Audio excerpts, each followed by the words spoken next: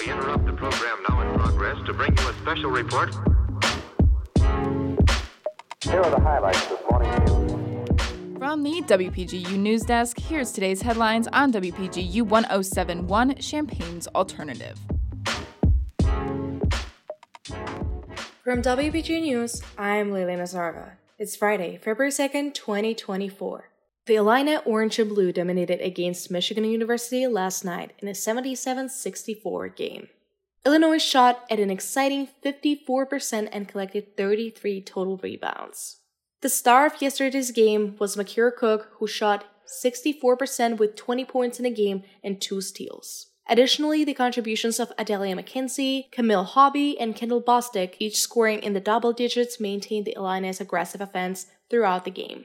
However, Illini's defense is what kept the Wolverines at bay, where in the first 20 minutes, the Orange and Blue grabbed 6 steals, and in the last 5 minutes on the fourth quarter, the Wolverines were unable to land a single shot. This victory has helped the Illini out of their 7-game losing skid, and they are set to face Purdue on Monday. Over the past 2 months, the U of I main library has invited students, staff, and community members to come help build the world's largest puzzle. The puzzle is titled What a Wonderful World and has 60,000 pieces in total. When completed, it will measure 29 feet across and 8 feet from top to bottom.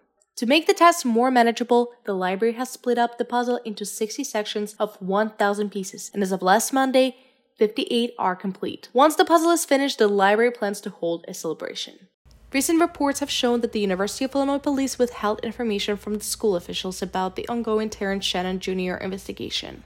Shannon is currently facing 1 count of rape or a count of a misdemeanor sexual battery after a case in September where he allegedly sexually assaulted a woman in Kansas after watching the Illinois football team play in Kansas. Shannon has denied these allegations and has a preliminary hearing happening on February 23rd. After police began their investigation, a detective from Lawrence Police emailed the University of Illinois Police with a goal to get a search warrant for Shannon's DNA. However, records show that the university was aware that Lawrence Police wanted to speak with Shannon, and the university police withheld certain details. On Tuesday, the Illinois State Board of Elections voted to keep Donald Trump on the state's primary ballot. The 8-member board unanimously agreed to let Trump remain on the ballot by saying that they lack power to remove him over the January 6th insurrection, which took place at the U.S. Capitol building in 2021. Trump's attorney urged the board not to get involved, saying that the former president did not participate in the insurrection. This issue will likely be decided in the U.S. Supreme Court hearing scheduled next week. The hearing will feature arguments on Trump's appeal of a Colorado ruling declaring him ineligible for the presidency in that state.